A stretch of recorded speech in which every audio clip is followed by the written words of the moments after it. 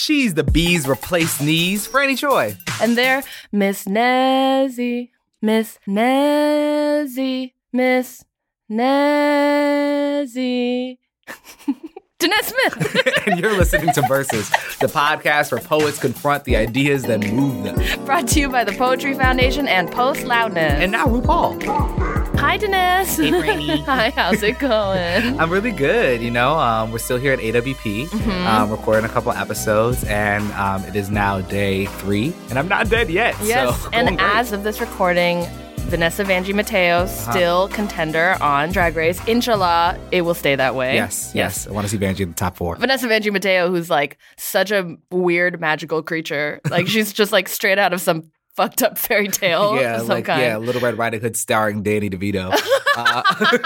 Love it. Do you have a favorite fucked up fairy tale? Fucked up fairy tale? Yeah. Like what fucked you up as a kid? I know what fucked me up. Yeah. Well, what fucked you up? The Little Fucking Mermaid. I don't know if I talked about this on the show before, but like in 4-year-old pre-K, they had to send me to the 2-year-old room when we watched The Little Mermaid because I was too scared. And then we watched it on pajama day in kindergarten, and I just buried my head in the pillow for an hour and a half because I didn't know when Ursula was going to pop up, and she scared the shit out of me.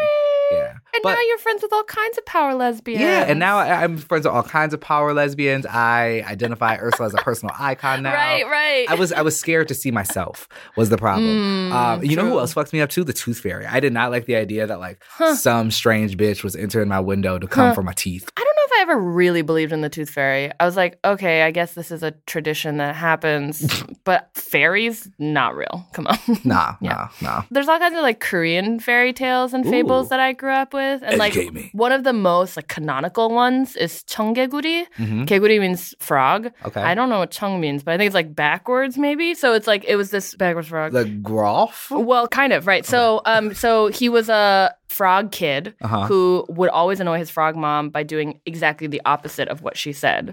So if she was like, this is how we croak or whatever, we say kegul kegul, and he'd be like kulge kulge, and she would be like, put this like shirt like, on the east side of the house, and he'd put it on like the west or whatever. He'd just always do things backwards, just like fuck with her. And so she got really sick, and on her deathbed, she said, I need him to bury me on the hill and not by the riverbed, because if he buries me by the riverbed, then my grave will wash away into the river.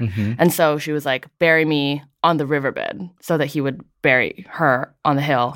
He was like grief struck, and then was like, this one last time, I'll do it the way that she said. And he buried her in the riverbed and then watched her grave wash away.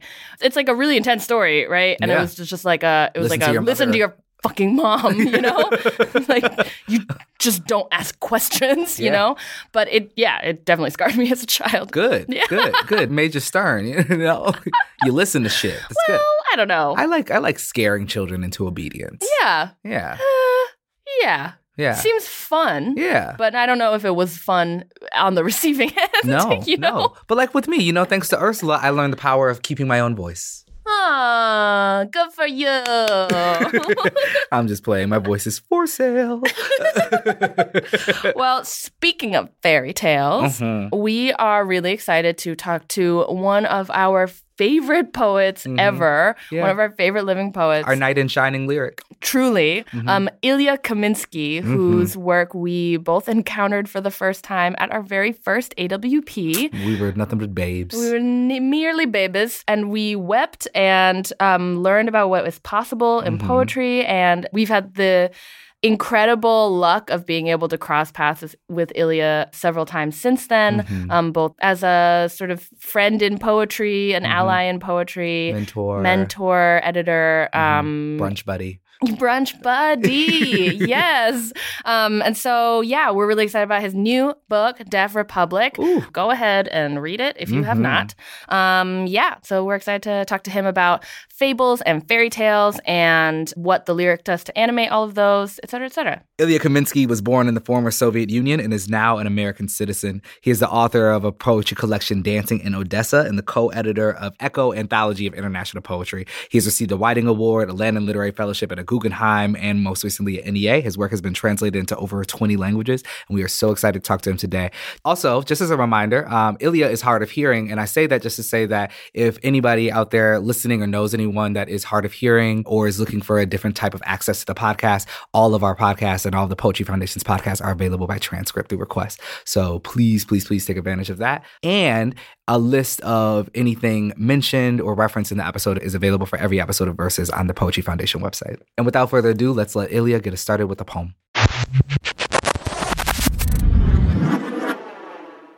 We lived happily during the war. And when they bombed other people's houses, we protested, but not enough. We opposed them, but not enough. I was in my bed.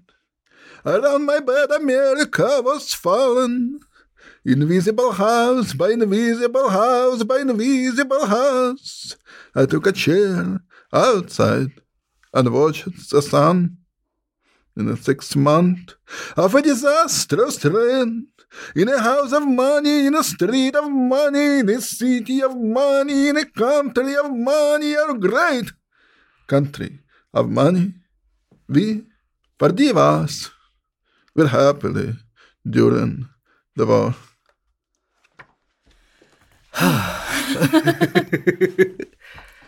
That was the first poem that I ever heard you read at our first AWP. Oh, 2013. Years ago. You're that old? No way. Yeah. I remember being moved to tears. Thank you, Ilya. Thank you for saying that. Yeah. Thank you. Ilya, what's moving you? Well, on a personal level, people who I'm next to, my wife moves me. My parents passed away, both of them, so that is moving me in many ways.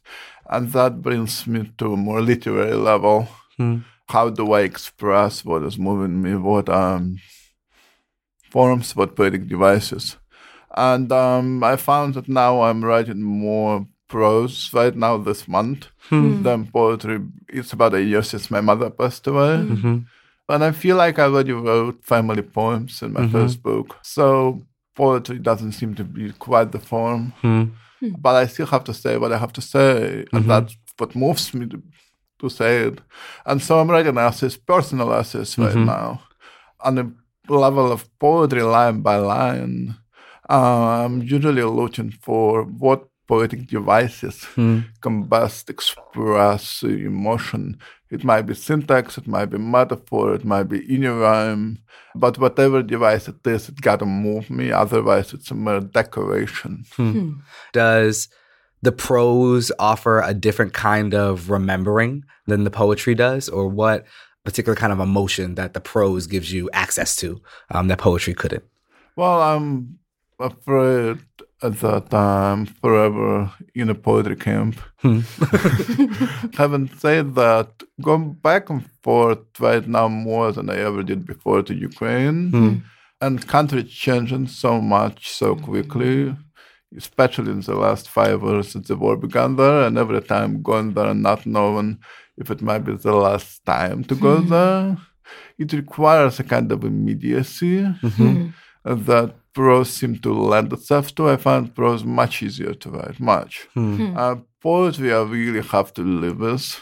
And poetry, for me personally, it's not like that for many of my friends, so I don't want to claim any claims. But in my life, poem has to do with some radical change that I'm going with. It might be a book-long poem, it might be a lyric poem, but it got to mark something. For me, that's what poetry is for. Prose is more of a daily occurrence. I still love writing lyric prose, but it is just a different kind of speed.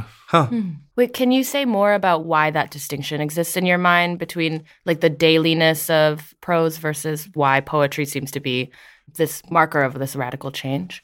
In Russian, when I was learning to write poetry in Russian, there was a poet who had a phrase, it's a critical phrase, from the beginning of Russian poetry, you would flow with your heart upon the line.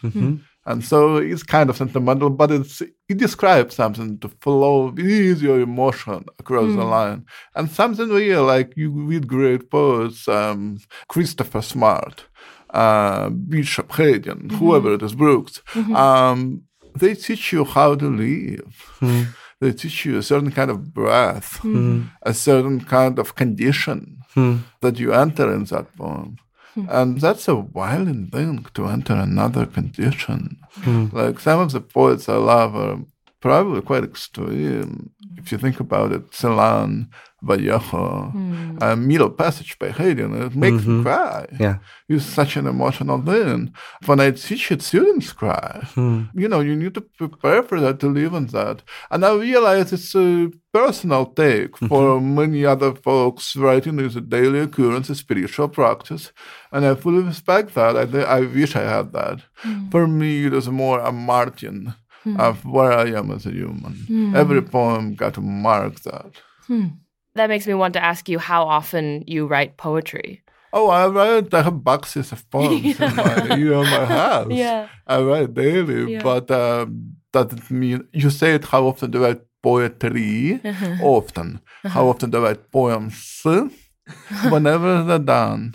Right. Yeah. That's a beautiful distinction. Yeah. Can we dive into the book? Yeah. I would love to dive into Deaf Republic if we can. It is, first of all, an astonishing collection, but I'm wondering, do you consider this a novel in verse? I consider it a fable, a fairy tale in verse. Where I come from, Eastern Europe, Jews are extreme minority. There is really no great Jewish novel in history, maybe until, I don't know, Kafka, of course, but that's more Western Europe. But there is a lot of fabulism. There's a lot of fairy tale. And fairy tale for me is interesting. Often in that genre, the listener is implicated. The listener is very much a part of the narrative. There is a kind of enchantment that makes you an actor. And for the narrative in that particular book, it was very important for me personally to have the listener be implicated. Who is your imagined listener for this collection? Well, that is partly why it took so long to finish the book. I'm going to start a little bit afar, but I'll answer your question, just to give you context. Yeah. My first book took only 6 years, so it was normal, you know. Partly because I had great comfort of being in conversation with Russian tradition. I came to U.S. in 1993. I published the book in 2004. So I learned to write English and wrote the book in that 9 years, and it was great. But I had this proximity only 9 years away. I wrote in Russian before as a kid. So I had this refugee, so to speak. But when I was done with it, I was like, well, it is my 10th year of living in the United States. What do I have to say on the subject? There I had to really deal with the fact of being a refugee in a way I never really had to deal before. And I had to find a way to speak to both sides of myself. And it took me forever to figure out how to do that, how to speak to both listeners inside me. And I realized it only in recent years that I was just trying to express what does it mean to write as a refugee. I spoke about a line break. You know, there is a line break in your life when you move from one place to another, from one listener, so to speak, to another. My childhood will forever be there, so a part of me will always be listening to that. But I'm also here. And the book really needs to speak to that. Does that answer your question? That does. Yeah, that does. Absolutely. The blurb on the back of the book describes the setting of this book as being any town, or like it's unclear where the setting is. Can you talk a little bit about what sort of place that holds in the imagination? Sure. Obviously, it's a fable, a fairy tale, but it does have real background. I have lived in San Diego, which is a place where it is a daily event to see people dragged away in the ice cars. I come from Ukraine, and you already know about the politics that are happening there. So there are real situations, real images. Now, I'm not going to claim here right now that I am the suffering party. I'm not. I'm exactly the other side of the book. It's about the silent majority, so to speak. And the book is trying to deal with that. So in some ways, it's a story about real places, but it's still a fairy tale. It's a fable. Mm-hmm. In a fable, right, in verse, I'm wondering which impulses you found yourself following or when they felt useful, whether the impulse towards language, because the way I think about a poetry collection or building poems, it is so much about letting the words, show you, point you, guide you to where they want to head. But there is such a strong sense of narrative that I'm wondering, when did sort of the need to tell the story, to complete the fable, take over, as opposed to the need to revel in the delight of like the strangeness and beauty of the language that you were creating? You imagine a very, very big wall, and you put your forehead against it, and you start beating against that wall. And that wall is called a narrative, and your forehead is called a lyric. And you're hoping that the wall is going to break and not your forehead. My honest response is I write exactly in the way you just described it, which is I write on lyric fragments and I try to put them together. In my experience, I ask a lot of people that question, how do you write? And people say many, many things, but it really comes down to two. And analogies are really painting or sculpture. Which is to say, I write a lot and then cut, which is like sculpture. I get a block of stone and then I cut. Or it is like painting. I have this landscape and I add colors to it. You know what I mean? But in this case, I also had to make a story because I had to make sense of where I was and who I was. And we imagine our life as a story going forward, but when we look back, it's so full of fragments, right? But having said that, what I did is I wrote a lot of poems and then tried to fit them. And then every time the story changed, I had to write new poems. Every time I wrote new poems, the story had to change. But, this is a wonderful thing. It gives you a private world. I wish it was a happier world. I'm happy not to live in that world anymore. But it is still a private world where you can go to and live there. There is a very old formula that I really find very useful. From Horace Nabokov uses it, many people use it, that you first seduce your reader with beautiful language, with beautiful, whatever devices you have. Then you break their heart. And only afterwards you teach them a lesson. You know what I mean? And that may or may not be considered a narrative. But I try to use that. I think that's true. I think that's very true to, I think, this formula for like slam poetry as well, which is like sort of seduce them with language or even humor. And then you break them. Sure. Yeah, humor, break them, teach them a lesson. Yeah, I love that. I love how slightly sadistic it is. But I think... Well, it is not. It is just a way of to honor it with beautiful language. Then to truly share whatever heartbreak you had. And then, if you're kind, you share what you learned from that heartbreak. Yeah, that's a very generous take. It is. Whereas mine's like, fuck the reader. Okay. Yeah. That's a blonde, Brenda. Yeah. Fuck the reader. But I think I had asked that question also because I think... selfishly, a small seed of it. I feel like sometimes I've been on the road to starting to write. I don't think mine would be fairy tales, but they're often like future visions, like kind of not, I don't want to say novels, but they're stories, right? I think the visions of the Nat Smith is a fantastic chapter in the Bible. It's true. But I feel like language always takes over and then I lose myself. Maybe I need to revisit some of those things, but I feel like sometimes I know I'm telling a story and then I get halfway down the story and I'm like, oh no, I'm in a poem. Yeah. But that's good then. Yeah, it's never bad. I mean, I like those pieces, but there is, I think, a couple of things that I think I need to figure out how to limit the poetry so that the story can come out. And maybe it's a drafting thing. Maybe it's to draft the story and then draft the poetry on top. But poetry distracts me too much personally, that I forget that I was ever trying to communicate something to someone, and now I'm just trying to give them a feeling. But poetry is a timeless thing. A story, by definition, is a genre, sets up a certain parameter.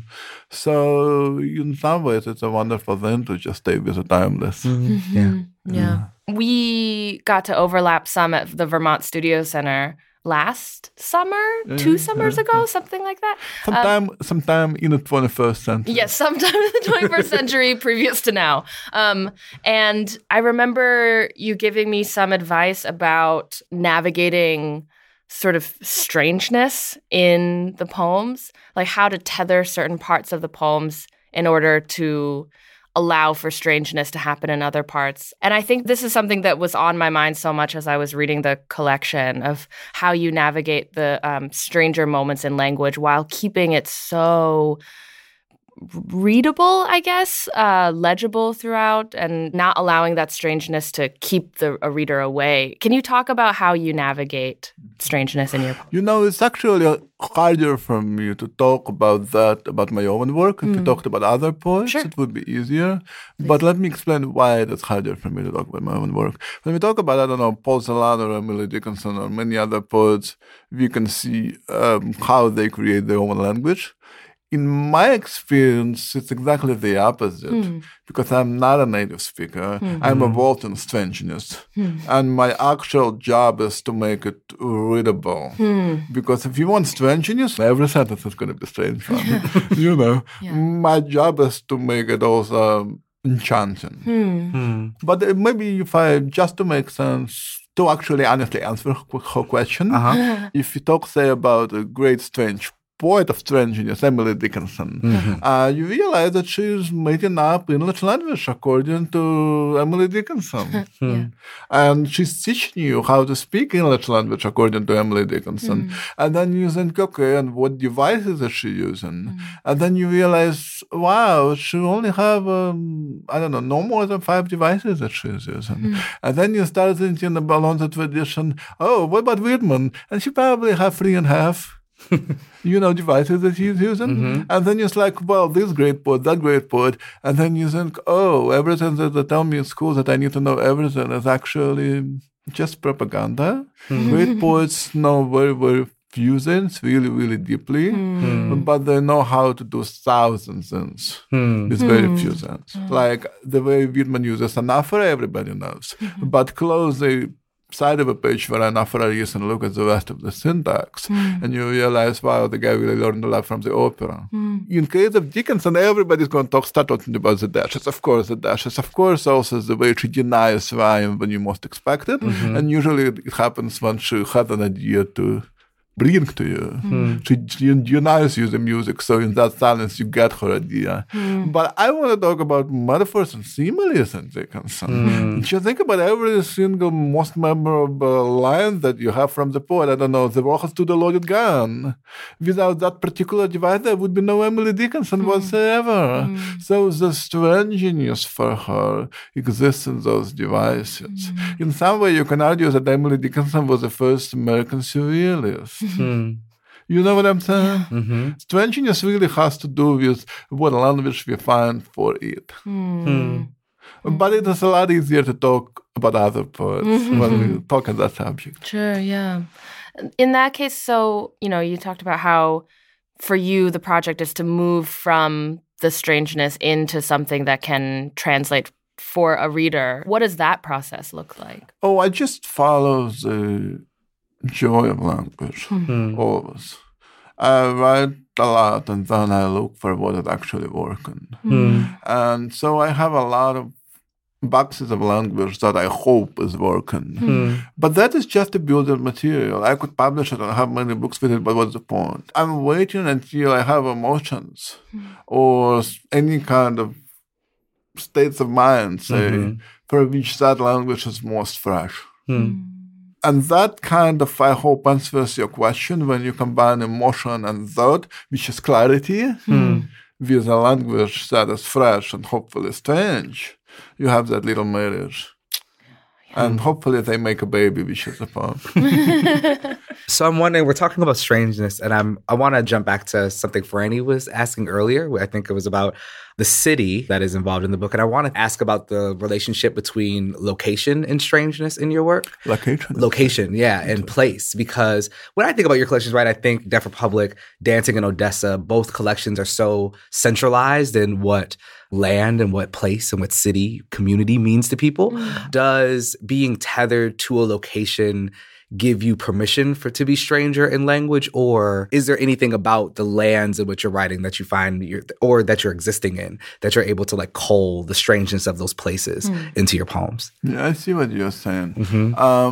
You really kind of talking about different kind of forms, right? You create a form in which you make whatever it is you need to make. In order to make a soup, you need a pan. Yes, sure. But it can also be a person. You can also do a character. It could also be a prayer. You establish that you talk to God, and then you can say whatever that you want to say or don't want to say. You need to have some kind of bridge with the reader, that the reader knows I'm walking from a point A to point B on that bridge. But what your bridge is made out of, what kind of weather, what kind of human is walking, what kind of cat is walking on that bridge is totally up to you. Speaking of real locations, Odessa is a very strange place for former USSR. For a number of reasons, but I'll talk about two. Number one, the Russian language spoken in Odessa is completely not like the Russian language spoken in most other parts of Russia. It's because it is really, truly the only international place in the country. It was a warm seaport. So there were a lot of Jews, Ukrainians, Bulgarians, Moldovans, Greeks, and many other humans living in that city that did not live, say, in Moscow. Jews were not allowed to live in big cities. So the language was extremely different. People brought their own speech and made the Russian in their image, which is, for me, was extremely liberating. I remember as a kid finding a book by Isaac Babel, a true story writer, open in the kitchen table, and I was a terrible student in the 5th grade. Who cares about school, right? The country is falling apart. Forget about the country falling apart. You just smoked your first cigarette, And finding Isaac Babel's book on a table and thinking, oh, this is how mom and dad speak when they make dinner. It is not how my teachers speak in school. This is not how people speak on TV. And suddenly literature is really alive and near and immediate. And making how your mom and dad speak stay in time. That is, I suppose, a way of relationship between language and location. But a second then would be San Diego, where I lived for 12 years, just moving away from it. It's an entirely moving border. It changes all the time. When I first came there, I had students who lived in Tijuana and commuted. Like, I actually had a bed once with students. The part of a bed was for me to walk out on the bridge by foot to Mexico, which took about 20 minutes. There is a train going right there, like a regular public transport. You get out, you walk, it's a lovely bridge, you're in Mexico, great. You buy ice cream, you go back. Well, going back is about 4 hours. There's a huge line of people. But what is amazing is it's not an angry land. It's a land that has a life of its own. People are sharing foods, they're sharing stories, they're babysitting other people's children for 4 hours. Do you know what I mean? I even wanted to write a play about that land once. It didn't happen, but it's still in my head. What is the language of that? It's definitely a location. And then talking to students who have some of their families not legal in this country. And they're like, we live here for generations. The border moves back and forth, but we're still here. The border is moving through us. So what is the language for that? Those are real experiences. I'm not claiming to have them in a book, but those were the experiences of my life while the book was written. I want to ask about the role of hope and the role of resistance in this book as a fable of people who are experiencing the invasion of their town and the like a military presence. Do you consider this a hopeful book? It's a difficult question. I'll try to give you both personal answer and then more direct answer. Personal answer is me being hard of hearing. One point in college reading the book by a woman named Rosa Marie Garland Thompson, who is a great disability scholar, who in her book and preface says, disability, the way we talk about it, should, in this country, in the United States, should move from the realm of the hospital to the realm of political minority. And that really made me think differently about many things. I think it's a great statement, and she's a great scholar. And disability doesn't just apply to me as a hard-of-hearing person. It applies to every damn human in this country who has or doesn't have health insurance. If it moves from the realm of hospital to the realm of political minority, then it is a question for each one of us right now. Okay, so that is a very personal kind of thing. More on a literary level, I want you to turn the tables and to make deafness into positive change. But I'm also a writer, and I have to acknowledge the fact that human beings are deeply flawed.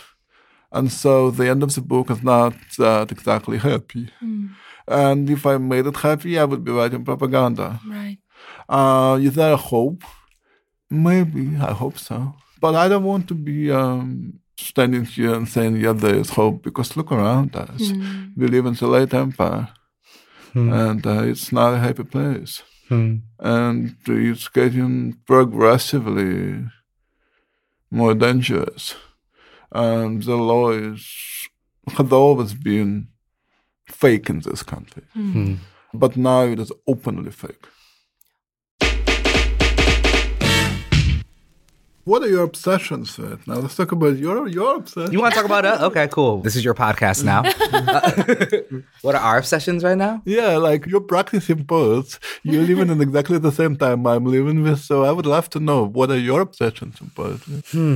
That's a triggering question right now for me. I just finished my next book, and that was so obsessed. Yay! Turned in the final draft the other day. That was so obsessed with friendship and intimacy, and really exploring not only the texture of intimacy between people, but what friendship does to the self as a saving grace. And I think, a lot of that collection, or at least that was the later part of the collection, it also very much deals with how class and race affect intimacy, how illness affects the body. A good friend of mine committed suicide. And so a big seed of the book was trying to write my way through grieving him. And also like being a person who's dealt with suicidal thoughts, just what that meant to have it as close and near as a friend.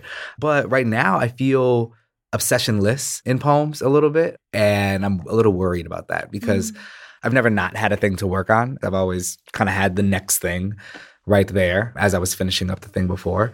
And now, I've been writing poems a little bit. Maybe I'm obsessed with like prose poems and what those offer in terms of, what did somebody say? The tyranny of the line. I forget who. I need to credit that to somebody. Putting the line aside has been offering me something. But I feel like my looking has really fallen flat. I think with each book or each poem, maybe we sort of are teaching ourselves to see again, or, how we take in the world, not necessarily sight dependent, but I don't know how to see right now. I'm trying to find that, and I'm hoping to take a little bit of time away from writing. I don't know how to see. Yeah. Let me rephrase it. What are you enjoying the most? It's not poetry right now. I love it, but like, I feel like I've heard a lot of poems and I've written a lot of poems. I like stories and nature and having like low stakes conversations with my mom and my grandma and sort of returning to mundaneness, I guess. And I like that right now. And I'm trying to give myself space to not be a poet for a little bit and to not have to poetize the world. I had a friend once who said the hardest poem to write ever is to write about just sitting on a chair and that's it. Yeah. And make the good poem. So you really are told about that challenge. And I think it's also a challenge. Maybe I think I'm fighting a little bit less poetry and more the career of the poet is, I feel like, what I'm pushing up against right now is this sort of need to answer, what are you working on? What are you thinking about? And I'm at a time where like I think I'm thinking about a lot of internal work, a lot of other things that, I don't know if the largest job in my life right now is to be a poet. And I'm glad to, I still go out and do the readings. I teach, and that's a particular kind of joy, right? So I guess maybe some of it is less so about the obsessions of my own work and trying to figure out how to help my students unlock their obsessions and really start to take more risk inside of the work. But for me right now, I feel like For the last couple of years, I feel like poet was like sort of like my like number one or number two jobs of what I was doing in the world. Maybe it's not even in the top 10 right now. I'm not really supposed to be a poet at this moment. Does that freak you out? It scares the living shit out of me. Yeah. Don't be scared. I mean, you're supposed to go hide. Mm-hmm. That's the beauty of it.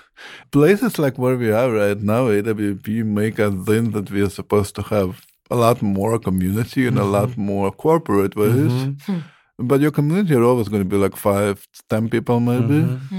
And 99% is being somewhere far away, hiding and reading a book, right? Or talking to a mom. Thank you for being honest. No problem. What about you? Obsessions and joys. Obsessions and joys. You know, I also feel slightly in orbit right now, I think. You know, my book, it's like about to be in the world. It's newly in the world, but it's been finished for a while, you know? We know the gap between finishing the book and then other people being allowed to start encountering it. And so that like weird time displacement. And at the same time, I feel that I'm not done thinking about the book, or I'm not done thinking about the poems. I'm not done thinking about the themes of the book. So technology and about being a soft, organic feeling thing and what that has to do with the various technologies of America and of our bodies, etc.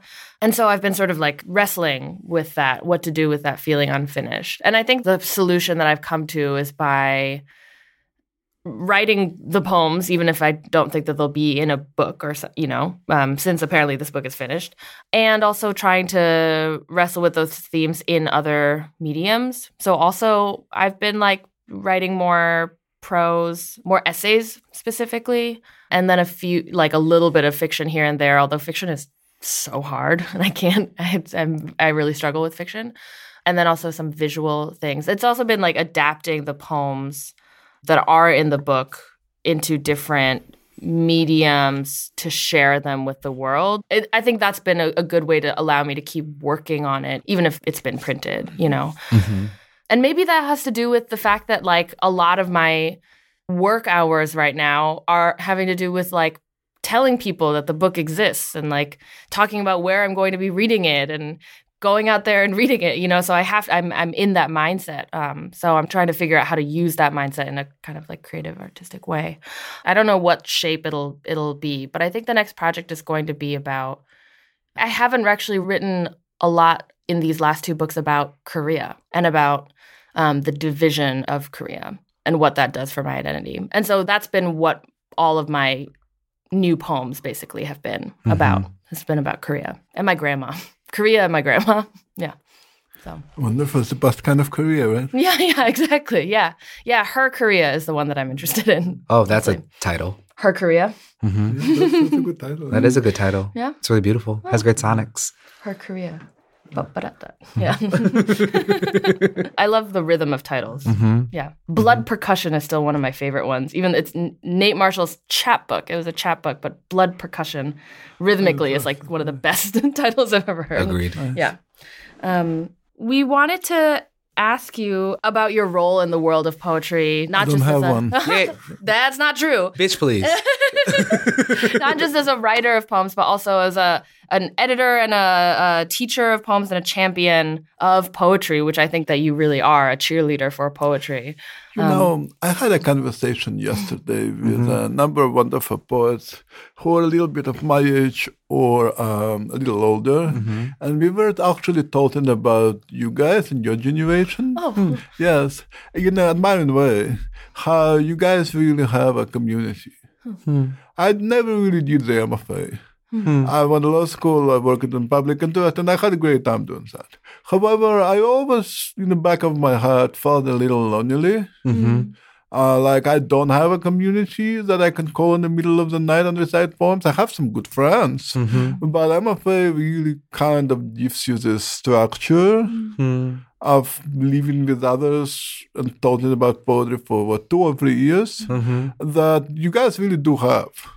Partly because I did not have that, I was trying to talk to other poets in terms of translating them, often dead poets in my case, or do an anthology, just trying to have an ongoing education of a poet. So whatever I do is told to others, but also listening. And that's how I educate myself. I'm a self-educated person. And I like it. I feel like it's working for me. And I hope it is also giving something to others. I like learning about new poets and sharing about poets I love. It feels like a healthy thing to do. It does feel like a healthy thing. Thank you for saying that about the community. Yeah, thing. First of all, thank you. Yeah. I don't think it's something we created. I think it's a symptom of the spaces that raised us.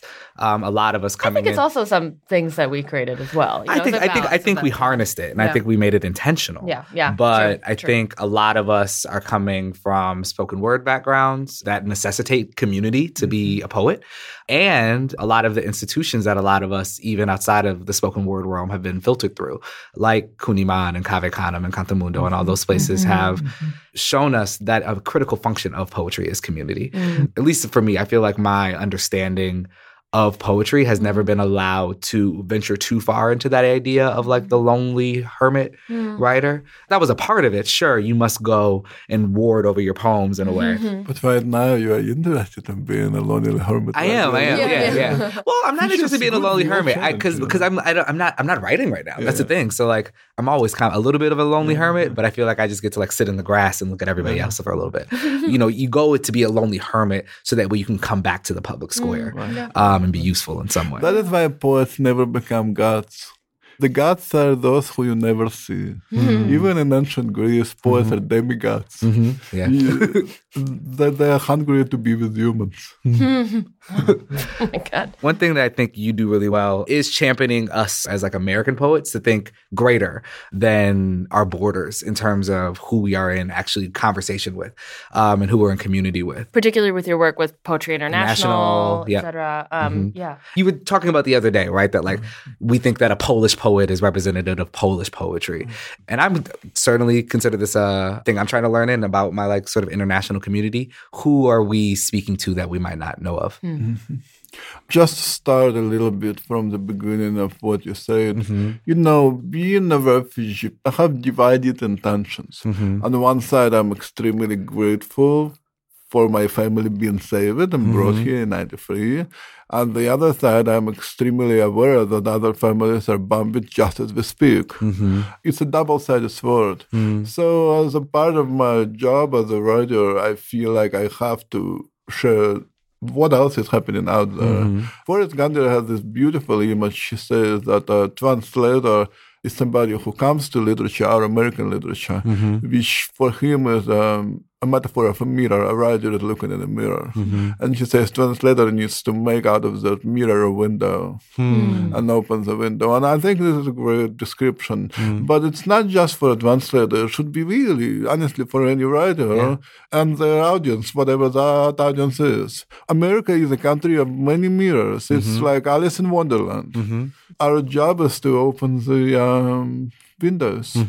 Otherwise, we are becoming more and more swampland. Which is one big giant mirror with a golden chair in front of it and no human sitting in that chair. Having said that, to come back a little more to your question, like, who should we be reading? I'm not a person who's going to say, read this and that. There's so many people to read. I did work a few years ago with a project that was called International Poets in Conversation. We did a number of anthologies from around the world. There were poets from China, say, and it was an education for me. Every single project I do is a project where I want to take the class in this, and let's do it and see what we can learn. And so what I learned from that book was majority of us, when we think about Chinese poetry here in America, we think of the classical Chinese, or if a little bit more, we think about Bei Dao and the Misty poets of the Tiananmen Square. But that's been a long time ago. The Chinese poets of the 90s are influenced by magical realism, some of them. And we never really think about that. Coming from Eastern Europe falls apart. Waldruna Moore does a wonderful anthology. She's a brilliant poet in her own right. Waldruna Moore from Belarus.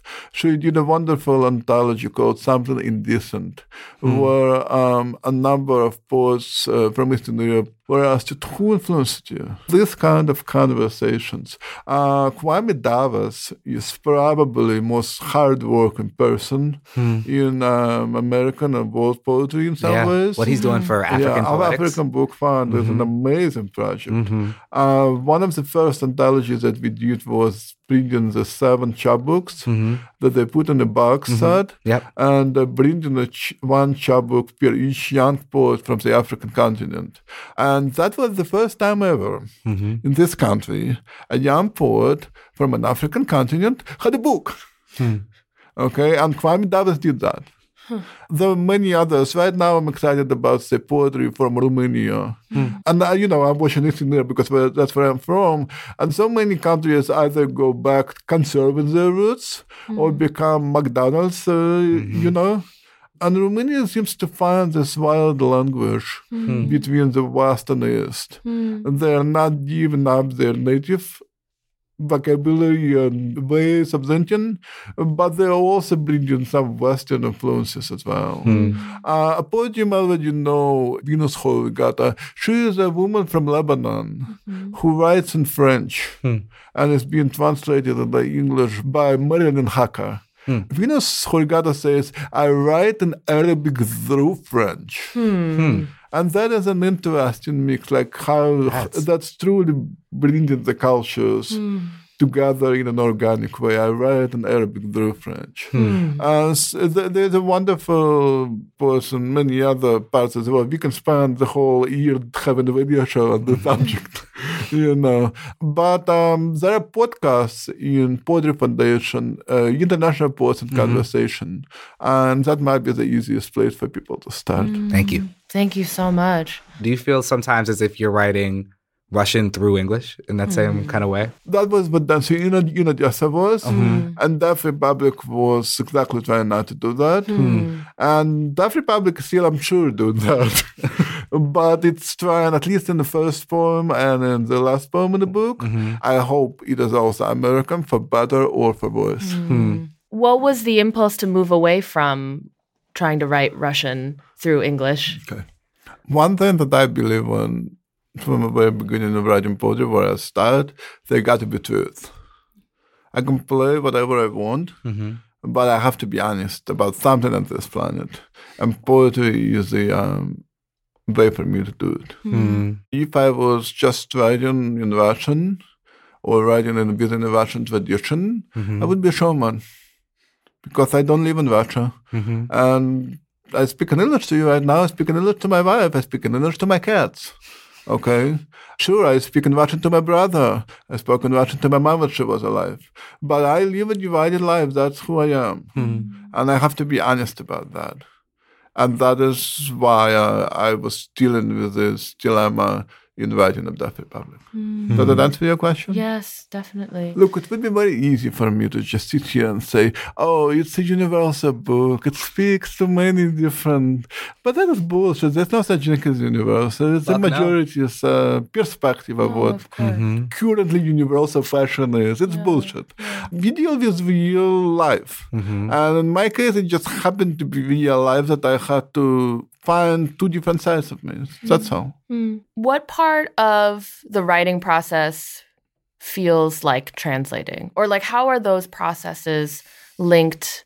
I mean, I think we sort of understand how in like doing the work of translation, how writing factors into that. Actually, right? I have no idea. Well, okay, yeah. Well, translation is a mysterious thing because it's like, you know that you have a soul.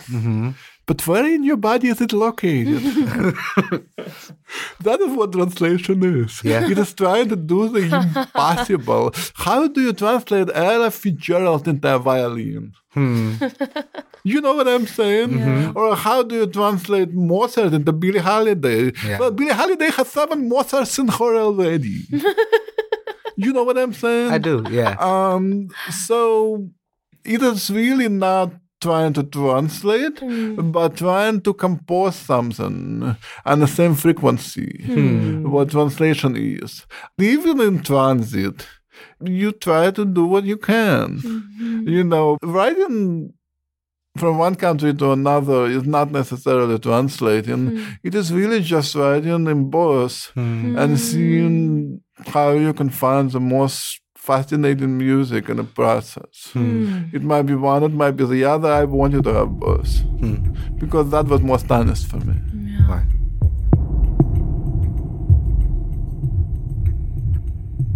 We're going to pivot. We're going to play our game that we play on every episode. We play a game. We play a game. And what was everything before? Pre-game. So on every episode of Versus, we like to play this versus that, where we will put two concepts or nouns or whatever in two separate corners, and you tell us who would win in a fight. Your fight, my sweet referee, will be in this corner. We have windows, and in that corner, we have mirrors. Who wins in a fight? I think you already know the answer. I don't, because I love mirrors, and so... The answer is fuck Donald Trump, mirrors lose. Why do you say that? Not why do you say fuck Donald Trump, but why do you say that mirrors lose? Because a poet is somebody who is very, very obsessed with a mirror, by definition. Lyric poet. And lyric poets become great poets when they go above and beyond that. We will always have to deal with mirrors. I mean, that is the curse and the blessing of a lyric poet. But we need to pass through that. I don't remember who said it, but the best way out is through. And maybe there's also a little bit of the mirror in the window too, right? Right. You ever, you looking out the window, unless if it's closed, right? And eventually you start to see yourself if your eyes refocus. But there is danger to windows as well. And that danger is very American, actually. Danger. It's a danger of too much happening. It's like we as Americans, we have the imperialist background. And we go take a little bit from here, a little bit from there, a little bit from there, and we make a soup and we feel so inclusive. Yeah. It got to be really earned, lived with. If it is lived with, then you become a part of the other experience. If you don't live with it, if you just take a little bit salt and pepper, so that's all you do. You took some salt and pepper and you know nothing about them. Yeah.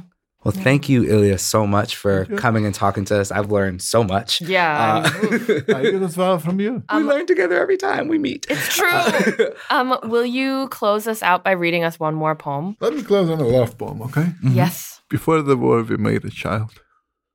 I kissed a woman whose freckles aroused the neighbors. She had a mole on her shoulder, which she displayed like a medal for bravery. Her trembling lips went come to bed.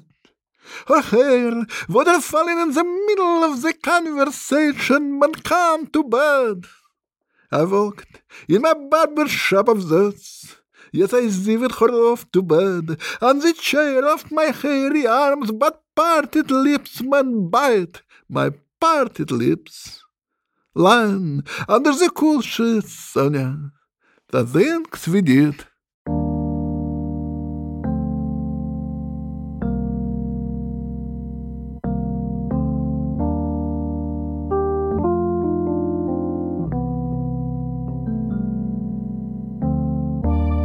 I learned so much from that interview. Oh my God, it was a blessing. I really learn a lot every time I talk to Ilya, even for like 5 minutes. You know what I mean? So it was so great to get to soak it all up for a whole hour-ish or so. I know. I'm really tickled by a lot of what he was saying, just about being a refugee and sort of like writing as a bridge between those two places as well. Yeah. Franny, look below you. Okay. Do it. Is there a prize under my chair? There's a bridge. Ooh. There's a bridge under your feet. Oh. Now look behind you and ahead of you. What countries are you going to and coming from? Wow. First of all, I love this presencing exercise. Very grounding. Standing on a bridge between Starshine and Poppers.